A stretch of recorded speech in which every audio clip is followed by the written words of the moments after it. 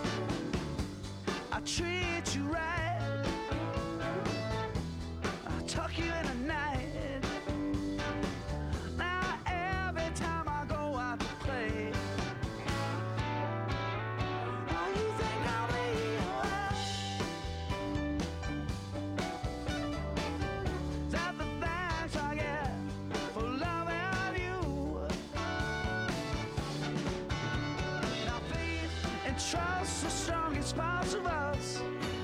That's okay, but you must believe in our love. Oh, we can make it better. We can make it better. Oh, we can make it better. Let's put ourselves together and start it again.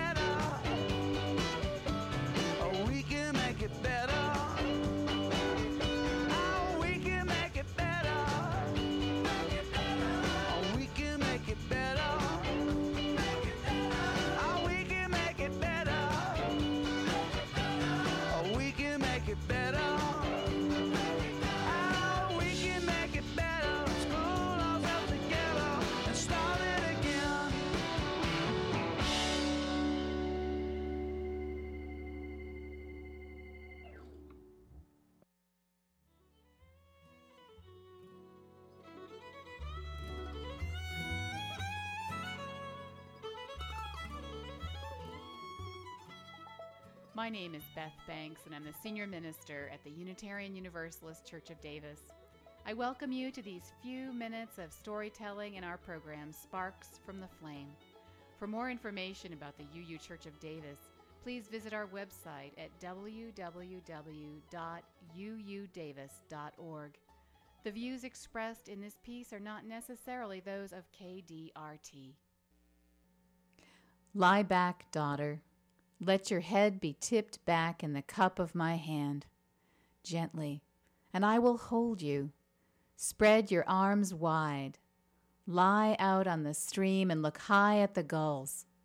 A dead man's float is face down. You will dive and swim soon enough where this tidewater ebbs into the sea.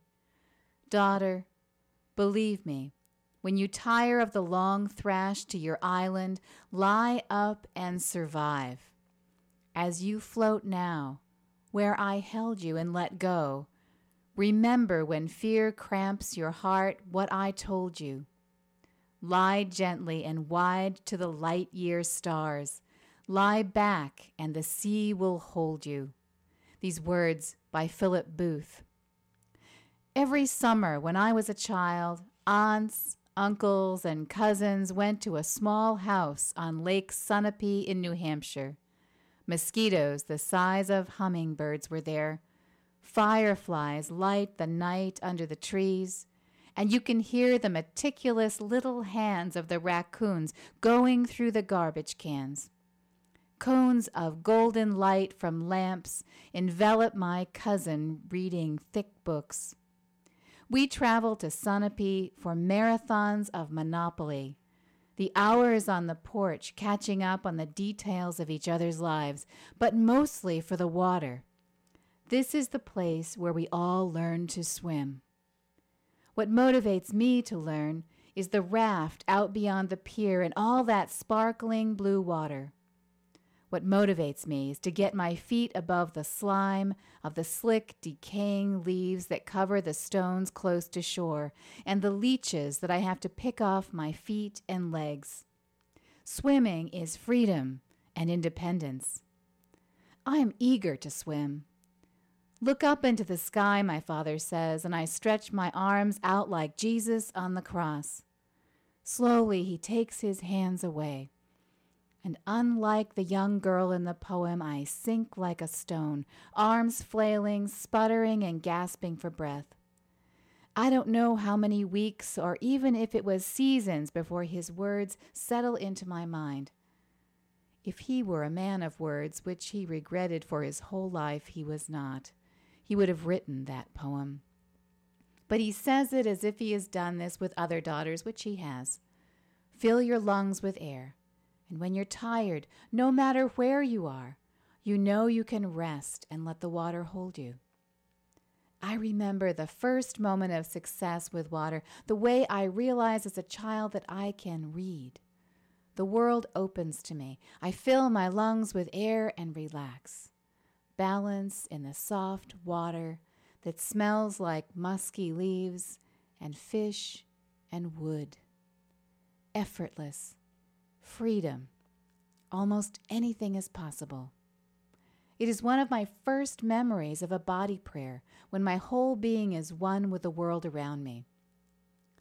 It was in the woods, not far as the crow flies from where I learned to swim, that Ralph Waldo Emerson wrote about a life force that defied language and was experienced through intuition. Emerson wrote about leaving politics and personalities behind when he went to the shore of a little river near his home in the lowlands. With one stroke of the paddle in his boat, he would leave human beings with all of our baggage. He'd move into the sunset and the moonlight, dip his hands into living water. The cities are an embarrassment, he said. Go into nature and listen with your intuition if you want to find the source of all being. It's in nature that you'll find yourself. The whirling bubble on the surface of the brook reveals the same secret as the mechanics of the sky, and the shell on the beach is the key to the universe. The simplest swirl of water in the cup, the star, sand, fire, water, tree, human, it's all one stuff, he wrote. When I was learning to swim, the water was there to hold me, but I was agitated and sure I'd sink. It's only when I saw the water as a part of myself that I could trust and allow its energy to be a part of my own. Emerson knew this too when he wrote about his kindred spirits, the forces of nature being his life source. Sometimes our job in life is to simply be present to the wonders around us and know they reflect the wonders within. For more information on the UU Church of Davis, please visit our website at www.uudavis.org. This podcast is a production of KCRW Public Radio in Santa Monica, California. Before we start the program, we want to take a second to tell you about something really exciting happening at KCRW. It's our summer membership drive. As you may or may not know, KCRW's programs and our podcasts are supported by those of you who listen. It's your voluntary contributions that allow KCRW to produce this kind of thought-provoking, intelligent, and outspoken programming. If you enjoy and get something out of listening to this podcast, think about investing in KCRW and the value of non-commercial media. Donating is really easy and takes only a moment. All you have to do is call 800-600-KCRW or make your donation online at kcrw.com. Oh, and you could even win a trip to Barcelona or Costa Rica. So thank you very much, and now on to the program. Here it is! From deep inside your radio. Well, ladies and gentlemen, it looks like a virus crossed the Atlantic this week. And I don't mean MRSA. Just a day after, I think, a federal jury in New Orleans convicted half a dozen New Orleans police of involvement in a conspiracy related to the shooting down of unarmed civilians on the Danziger Bridge in the wake of the flooding in New Orleans in 2005. Either the same day or the day after, as those people were walked away, a crowd protesting in London against the shooting of an apparently unarmed civilian was overtaken by apparently what are being called thugs who staged a riot in London. Imagine that. Pardon me, sir, I'm going to burn your bus now. I imagine it's like that, but of course it isn't.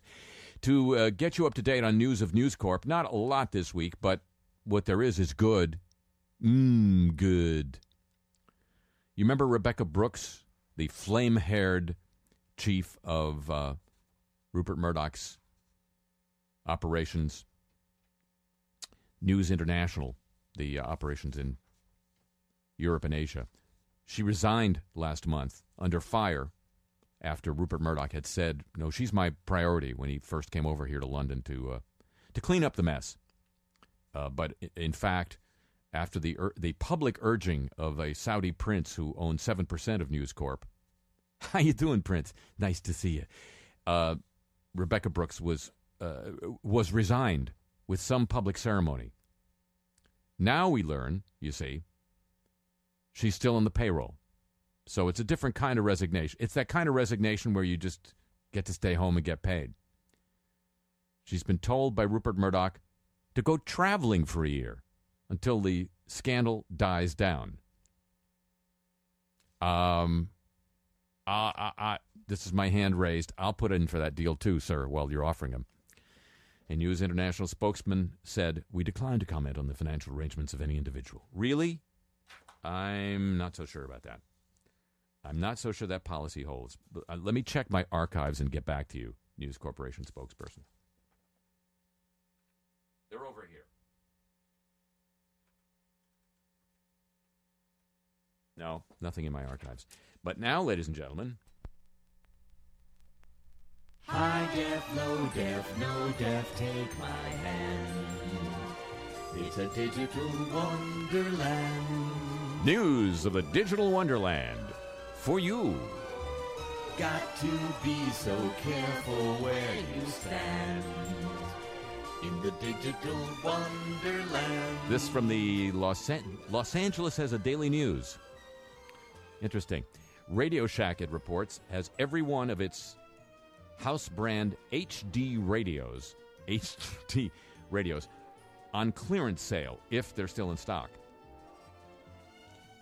Meaning Radio Shack is essentially going out of the HD radio business. Radio Shack was one of the early supporters of the wacky medium. The technology, says the Daily News, is not dead, but it certainly isn't flourishing. You can still buy car stereos with HD radio. But according to the item in the Daily News, just two things went wrong with HD radio: content and marketing. Okay, aside from that, everything's fine. Content and marketing. What? News of the new F-bomb, ladies and gentlemen. Recon Trust Company. It sounds trustworthy, doesn't it?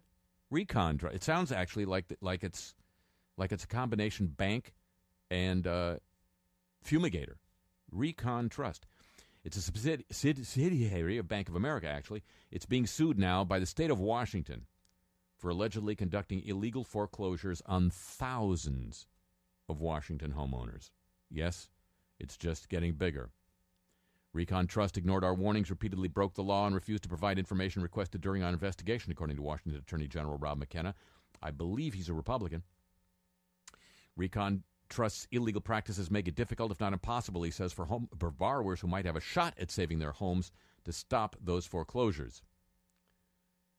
State charges Recon Trust violated state laws in thousands, as I say. McKenna says among the problems, an essential requirement of the Deed of Trust statute in Washington is that the trustee maintains an office in the state where homeowners can go to ask questions, make last-minute payments, and request a foreclosure be postponed for a legitimate reason. However, he said Recon Trust doesn't have an office in the state of Washington. Quote, Recon Trust's claim that the company doesn't have to follow Washington state law and procedures because it is a national bank is wrong, he says. The charges also include allegations the company failed to identify the actual owner of the promissory notes being foreclosed. You've heard about this from Eve Smith on this broadcast. Provided confusing information regarding how borrowers defaulted and how they can cure that default, and created or permitted the use of documents that were improperly executed, notarized, or sworn to. Notices and agreements contained conflicting dates and improper notarizations, and Recon Trust employees sometimes signed as officers of other entities. Too much Recon, not enough trust. Hello, welcome to the show.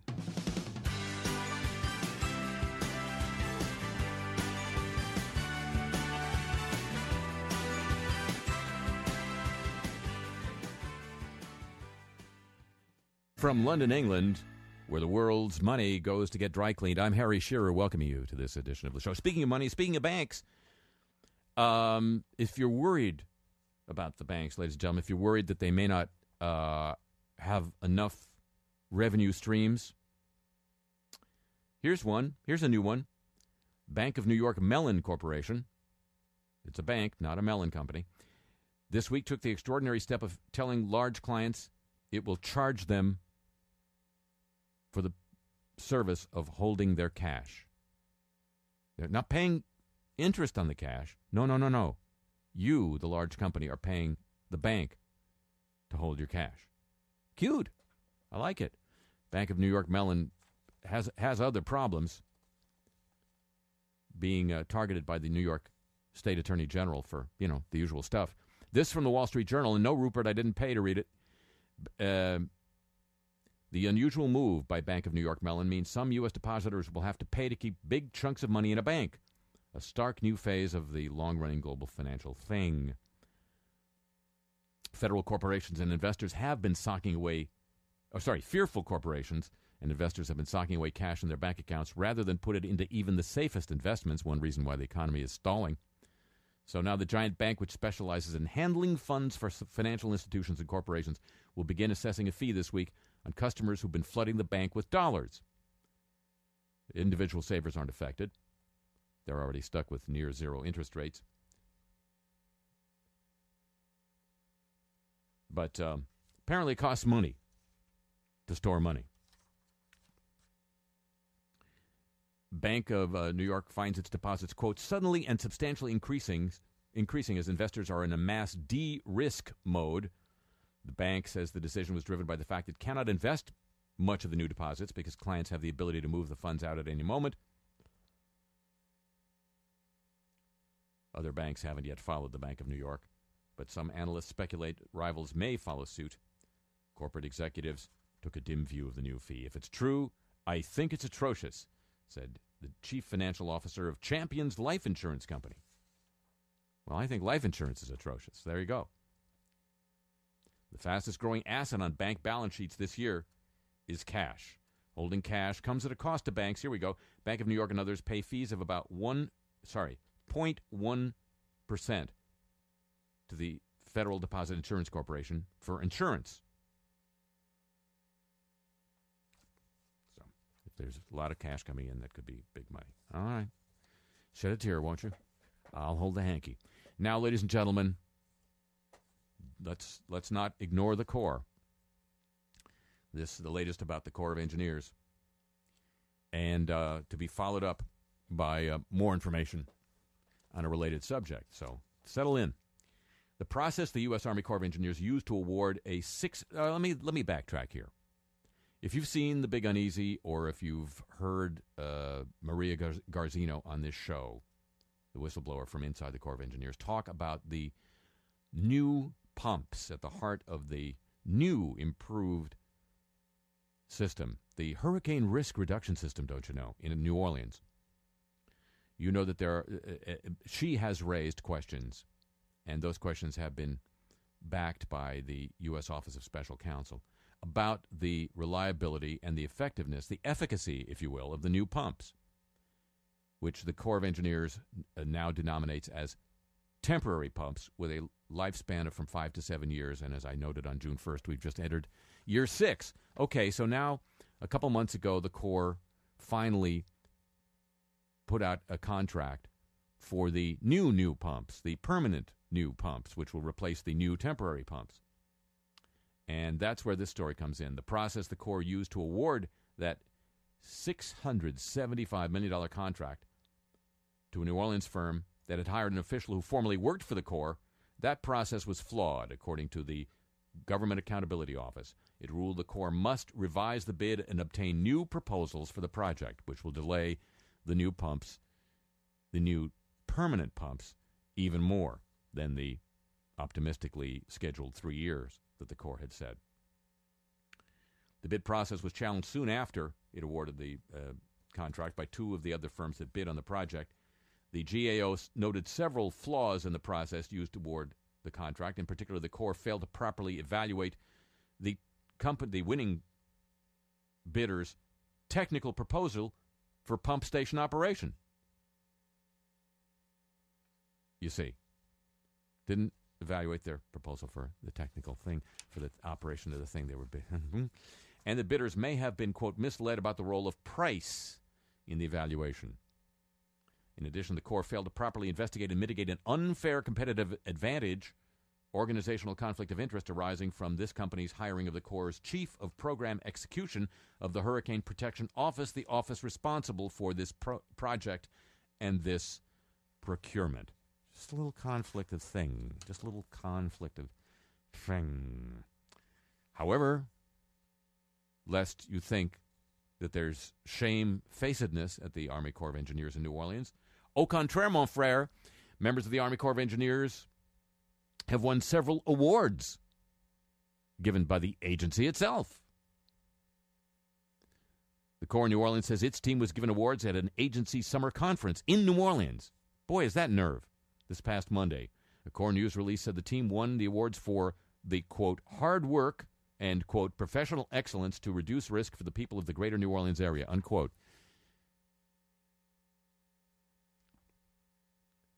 New Orleans Corps staff won awards for work done after the flood that was caused by the failure of the Corps. And some counties and cities that hired private contractors to cart off debris from April's tornadoes in Alabama paid significantly less for the work by hiring private contractors than those local governments who relied for the debris removal on hands, the U.S. Army Corps of Engineers. The Corps has in the past refused to disclose its rates even to some local officials using its services. No, don't worry about it. We'll just send you the thing. The Corps confirmed this past week its cost for removing debris in Alabama averaging $46 a cubic yard. That's almost 2 times the rate the city of Birmingham reported paying private contractors during the first 30 days of its storm cleanup. The Corps' price is more than 3 times the rate paid in nearby counties, more than 4 times the rate paid in Calhoun County, more than 5 times the rate paid by the city of Huntsville. Not Pantsville, Huntsville. We've saved the taxpayers millions of dollars, said the mayor of Huntsville, Kenneth Nail.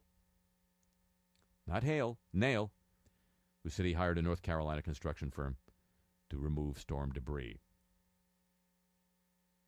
FEMA says the price comparisons may be deceptive. The Corps' rates cover expenses such as auditing that are not included in contracts with private firms.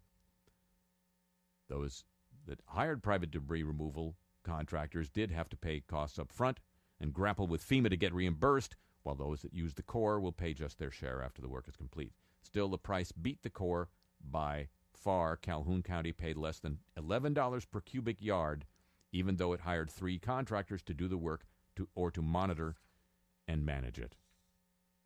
The Corps, ladies and gentlemen, their motto, building strong. And since they trademarked that motto, it has now been amended, building strong and taking care of people, with an exclamation point at the end. And your definition of taking care of people is will be gratefully received at the Corps' email address, I'm sure. And now, in a somewhat related subject, I did mention the Big Uneasy and people who have been interviewed on the subject of the problems discussed in the Big Uneasy.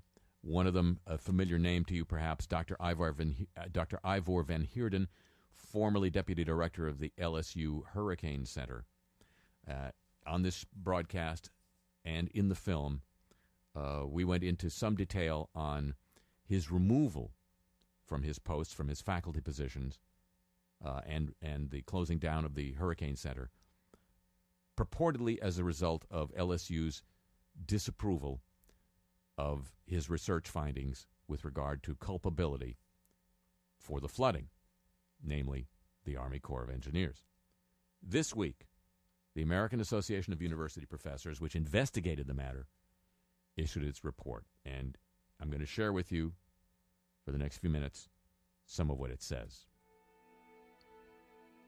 The Vice Chancellor of LSU, Vice Chancellor Ruffner, wrote in 2006, in the early post-flood era, quote, LSU will engage in helping with the recovery of Louisiana, not in pointing blame.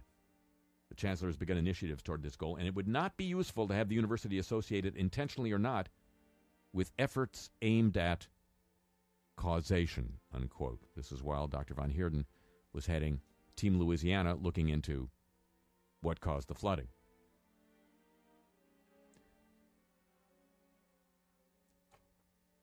Says the AAUP that an administrator would instruct hurricane scientists not to seek causes of hurricane destruction is difficult for this committee to comprehend, the more so because of the explicit charge that Team Louisiana had received from the state's Department of Transportation, i.e., find out the cause.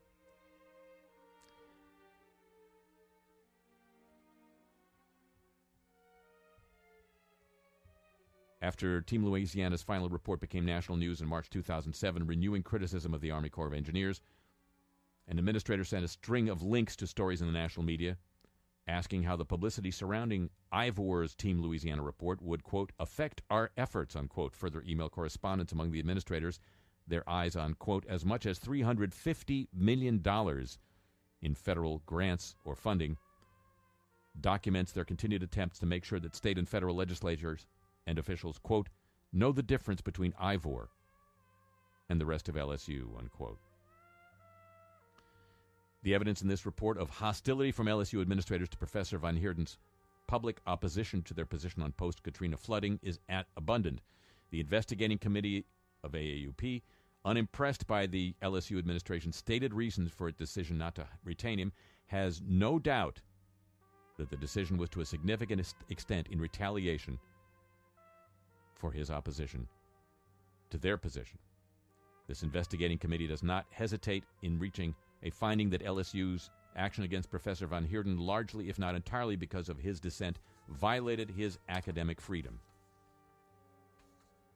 The investigating committee of The American Association of University Professors finds abundant reason to believe that the LSU administration acted against Professor Van Heerden out of displeasure with and in retaliation for his extramural whistleblowing activity with regard to the Army Corps of Engineers and the failed New Orleans levees. Although the Corps of Engineers itself eventually admitted responsibility for levee failures, the LSU administration feared loss of the revenue controlled by the Corps.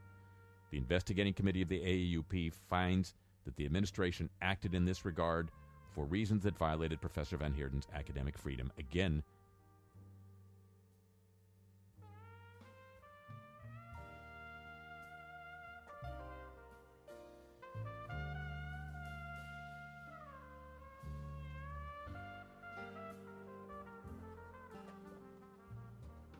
Professor Van Heerden is currently suing LSU. Not for a bad football team, by the way.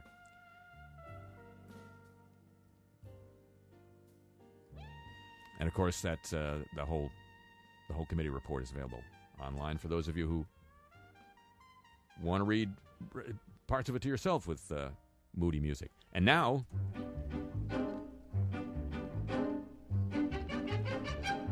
news from outside the bubble.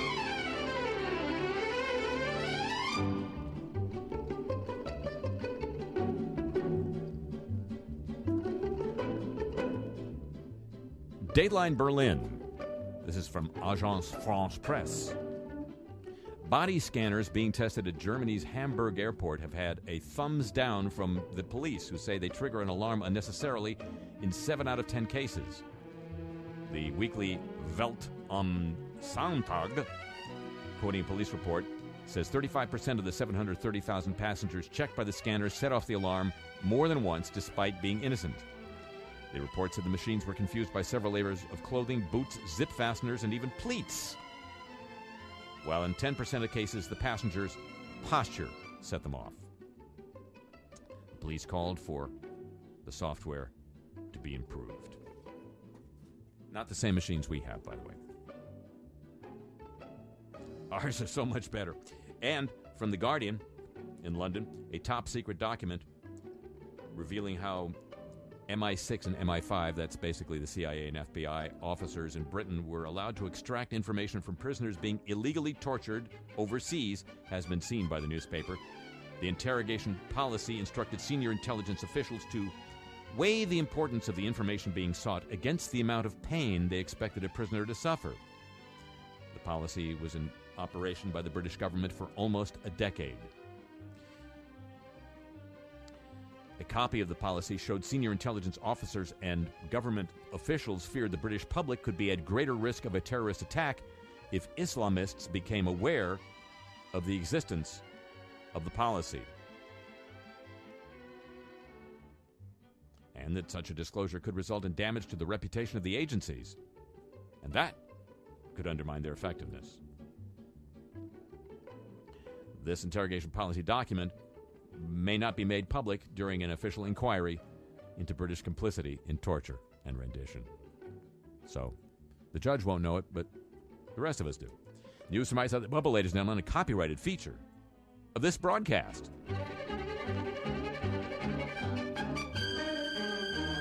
This very broadcast.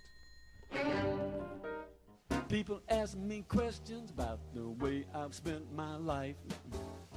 30 years in showbiz, only had one wife. Limousines and swimming pools, I didn't get my share.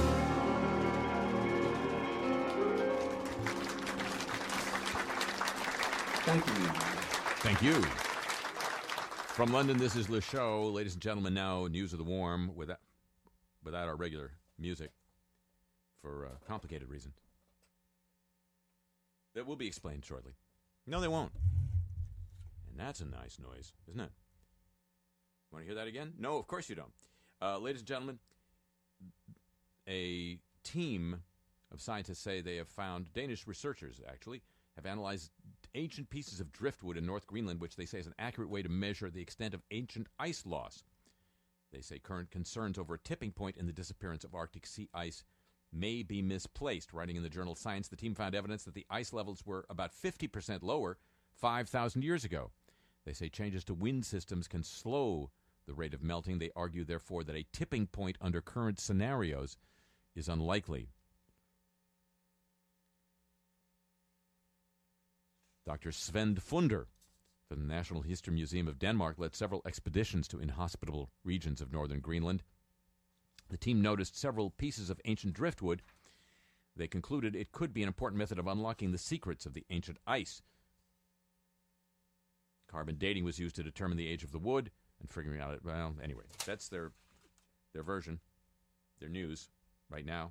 So maybe no tipping point, or maybe just no tipping. That's always been my rule, at least in finer restaurants. So, ladies and gentlemen, the financial crisis got a little more crisis-like this week, as you know, and it's useful in this regard, I think, to go back not that far in history, not that far in time, to April of this very year. Don't take this guy to the racetrack. Treasury Secretary Tim Geithner.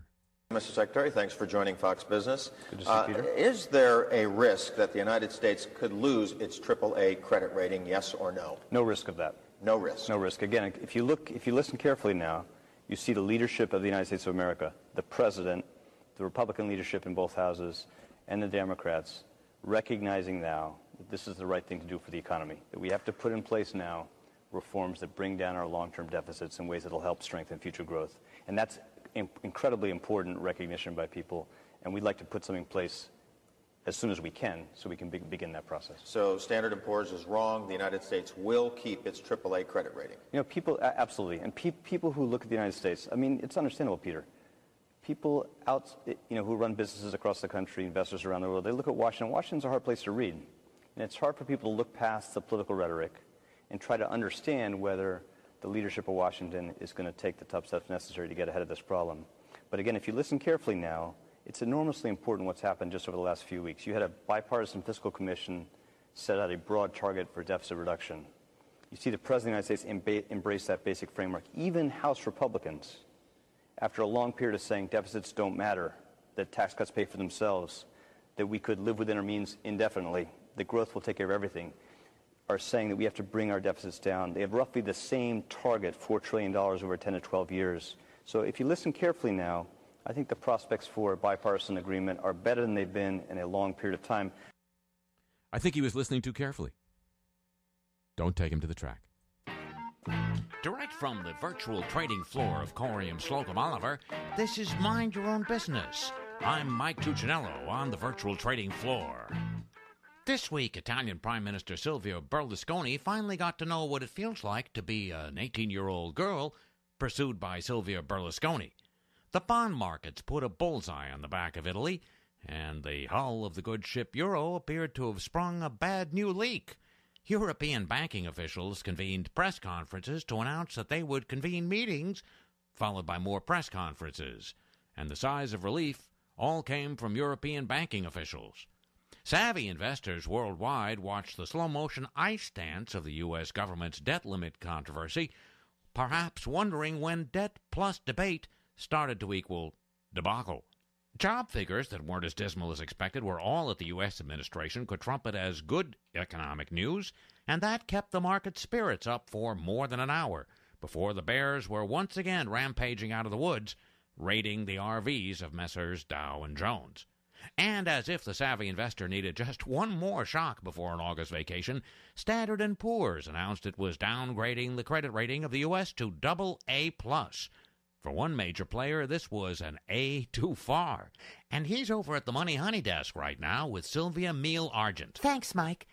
Adam Yorty's been a bond analyst, a bond trader, and a Bond film fanatic. Now, at the tender age of 46, he's an angry middle-aged man on a mission.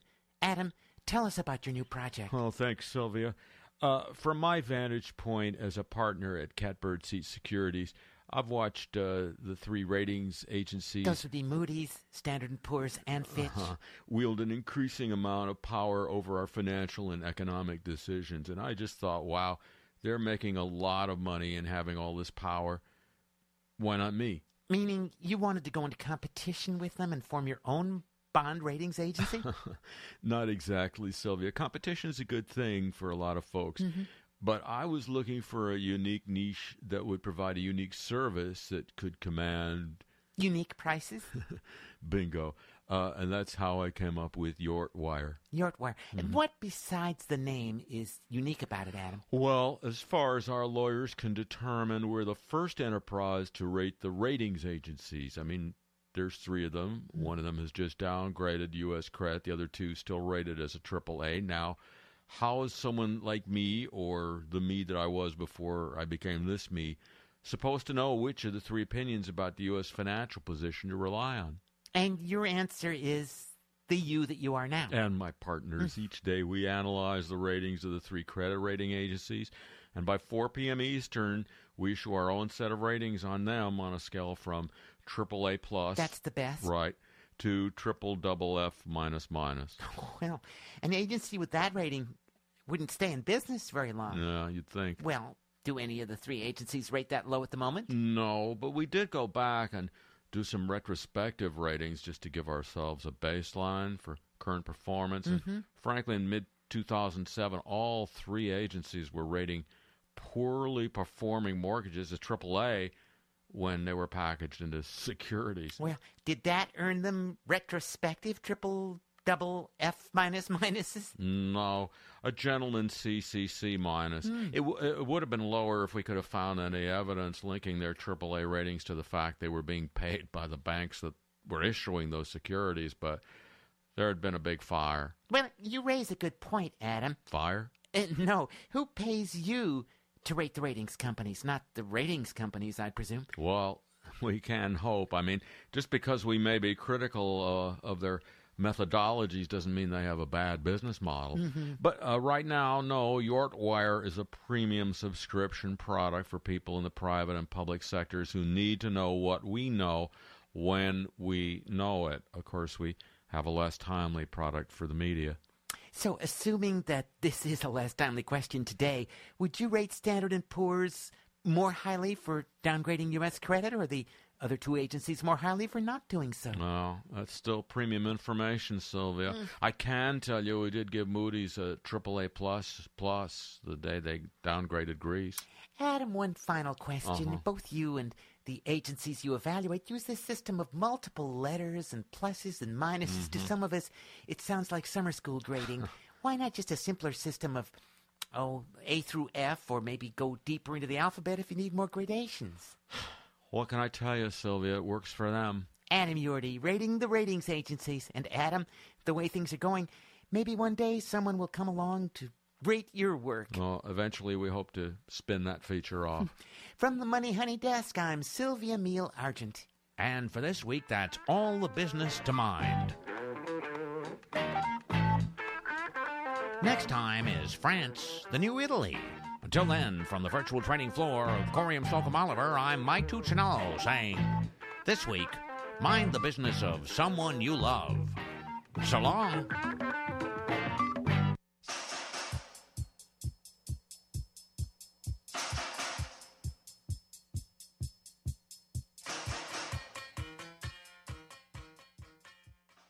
Okay, boys, step away from the ring modulator. And now, ladies and gentlemen... Clean, safe, too cheap to meter. Safe, too cheap to meter. Cheap, safe, too safe to meter. Safe, too safe to meter. News of our friend the Atom Addy. Yes? Somebody wrote in and asked, do you have your own Twitter account yet? I don't have time for that. All right. He doesn't have time for it, ladies and gentlemen. Unlike some of us, Cotter Corporation, managers of a uranium mill in Colorado, have asked state regulators to let them stop testing the acidity of a leaking toxic and radioactive waste impoundment pond. To stop testing the acidity of the pond, saying conditions have become too dangerous for workers to do the testing. The Cotter efforts to reduce monitoring affect Colorado's oversight of the cleanup because state regulators rely on company data instead of conducting their own independent tests. Qatar is in the process of dismantling its shuttered uranium mill. The company has been moving 80,000 gallons of radioactive sludge and solvents into the impoundment, although regulators know the impoundment is leaking. Well, they know it. See, it's not going to be a surprise then when the sludge turns up in a river or something. Liquid waste is mixed with a material resembling cat litter that resembles it more. It's getting better all the time, renders it more solid. Radioactive sludge and cat litter. Get me to that impoundment. Health regulators contend that underground clay barriers will keep new contamination in the impoundment and prevent trichloroethylene from reaching residents of a nearby city, Canyon City. Qatar Corporation has a plan, according to the regulators, for scaring away any water birds that might land on toxic waste. All right, so they have a plan for that, not for actually inspecting the leaks, but they know how to scare away the water birds. And that's not their specialty, see? So they stretched. Now, a fish containing radioactive material turned up at the Connecticut River near Entergy Corporation's Vermont Yankee nuclear plant, according to Vermont state health regulators this week. It's another potential setback to Entergy's effort to keep that plant running. Vermont is the only state in the country, apparently, that after federal regulators say a nuclear plant can stay running, the state of Vermont can say, no, it can't. The state says it needs to do more testing to determine the source of the strontium-90. Remember that? If you're old enough to remember strontium-90, I'm amazed you're alive. Which can cause bone cancer and leukemia. A Vermont Yankee spokesman rejected the idea that the nuclear plant could possibly be the source of the contamination.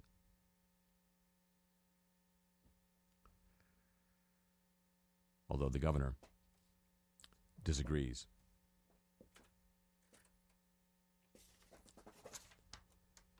The groundwater sample, no groundwater sample from any well at Vermont Yankee has ever indicated the presence of strontium-90 or any isotope other than tritium, says a spokesperson for Entergy, headquartered in New Orleans.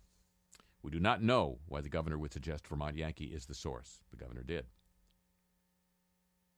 Entergy wants to keep Vermont Yankee running for another 20 years under a new license.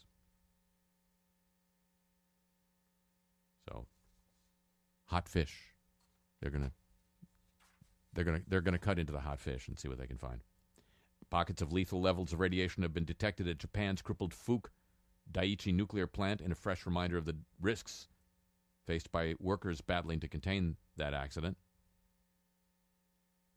I wonder if TEPCO has a plan for scaring away the seabirds.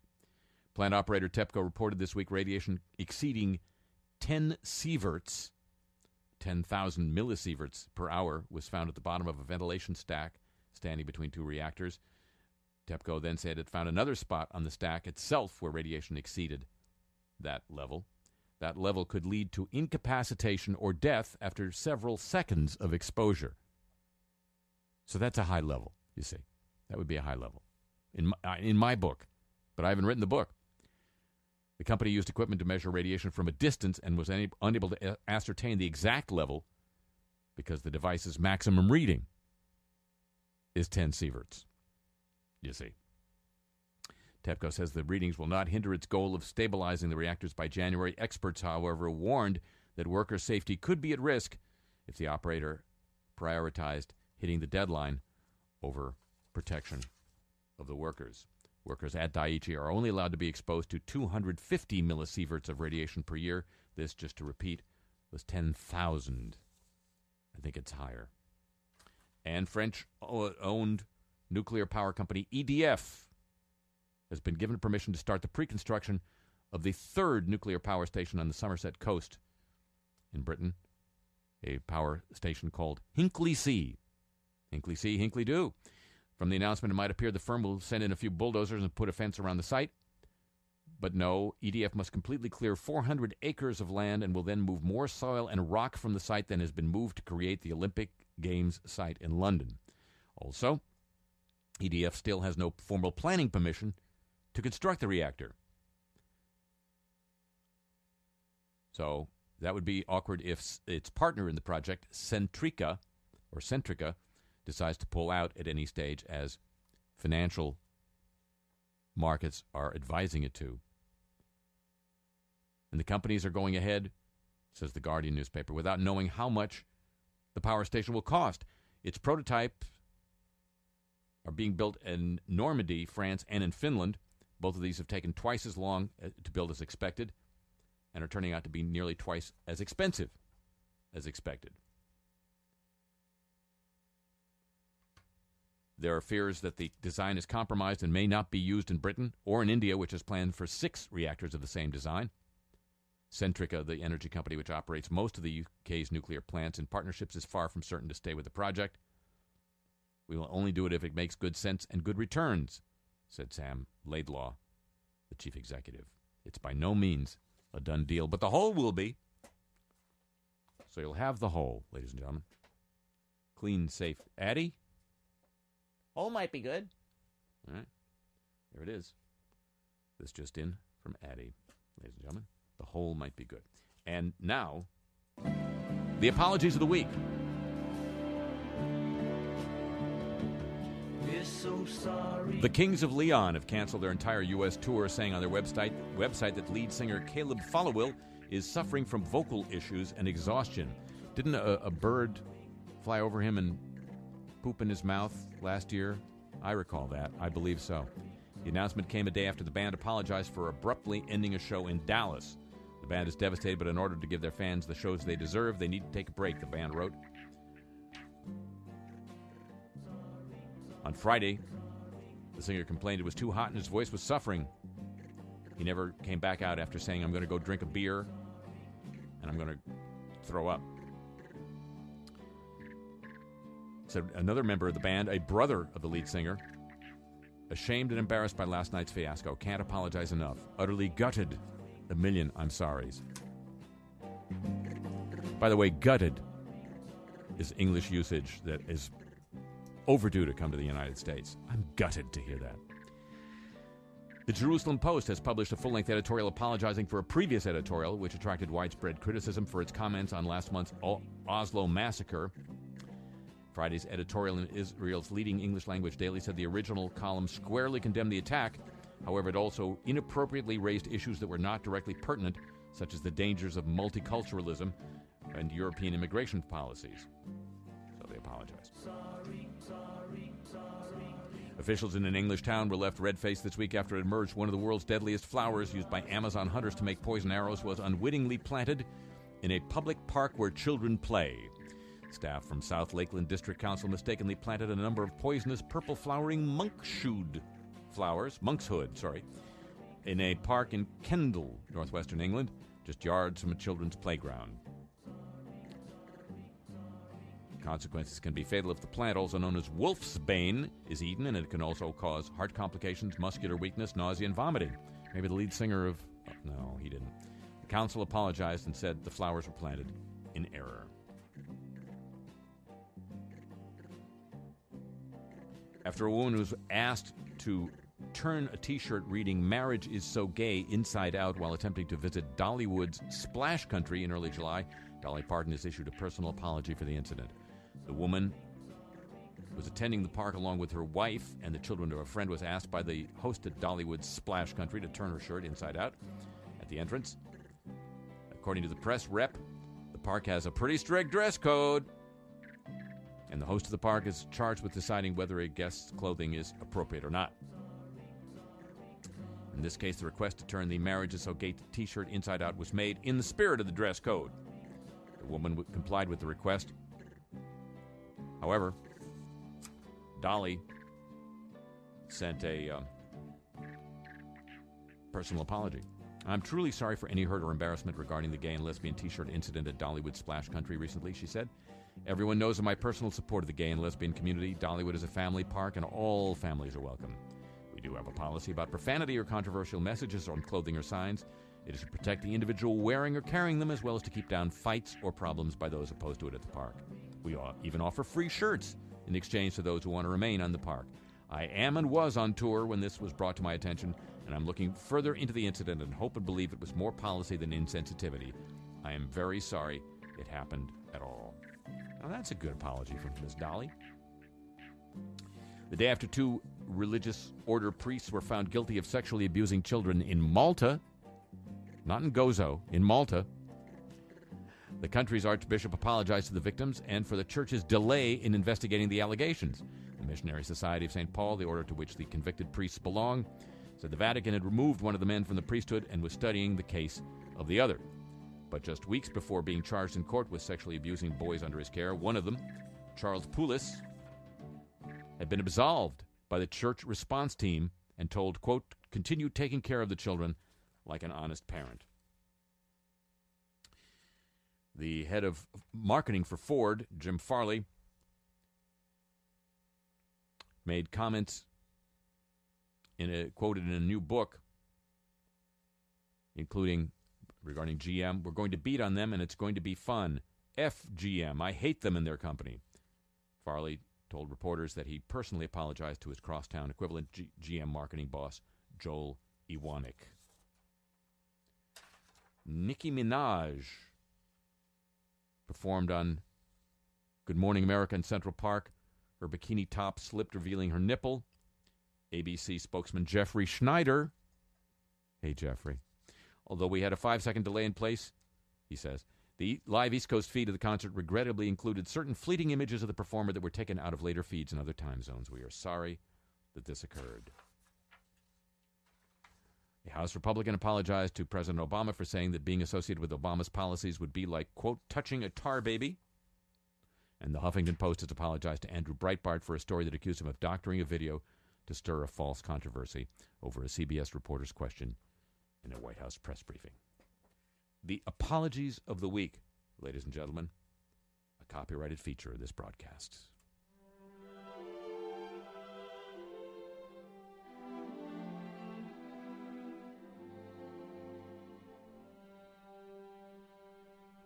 On my own, how could I have known? Imagine my surprise. Just a fool from a tree full of fools who can't believe his eyes. Imagine my surprise.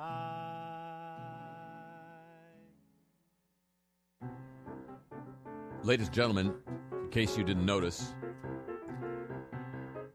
the Iraqi government, such as it is, agreed this week to accede to what were reported as stiff U.S. pressures to begin serious negotiations for U.S. troops staying in Iraq beyond the date when all U.S. troops leave Iraq. But they'll be training, you see, like the Iraq troops trained by the Americans who killed some civilians this week, and the Iraqis reportedly were upset at the Americans because now they can't tell the difference because the Iraqis fight like Americans. True story. And ladies and gentlemen, that's going to conclude this week's edition of the show. The program returns next week at the same time over these same stations over NPR worldwide throughout Europe, the USN 440 cable system in Japan, around the world to the facilities of the American Forces Network, up and down the east coast of North America via the shortwave giant WBCQ The Planet, 7.41 megahertz shortwave on the mighty 104 in Berlin. Around the world via the internet at 2 different locations, live and archived whenever you want at harryshearer.com and kcrw.com, live and archived. Available for your smartphone through Stitcher.com. Available as a free podcast from KCRW.com. And it'd be just like, stay in Iraq forever. What the hell? If you'd agree to join with me then, would you? Alrighty, thank you very much. A tip of the show, chapeau to the San Diego, Pittsburgh, Chicago, and Hawaii desks. Thanks as always to Pam Halstead. Thanks again this week to Adrian Bodnam here at Global Radio. Off to Gozo. Y'all come. Join him. There's plenty of room. harryshearer.com, the place to find the email address and the playlist for the music heard here on, and thebiguneasy.com, the place to find out when The Big Uneasy opens in digital platforms next week. And you can follow this program at The Harry Shearer.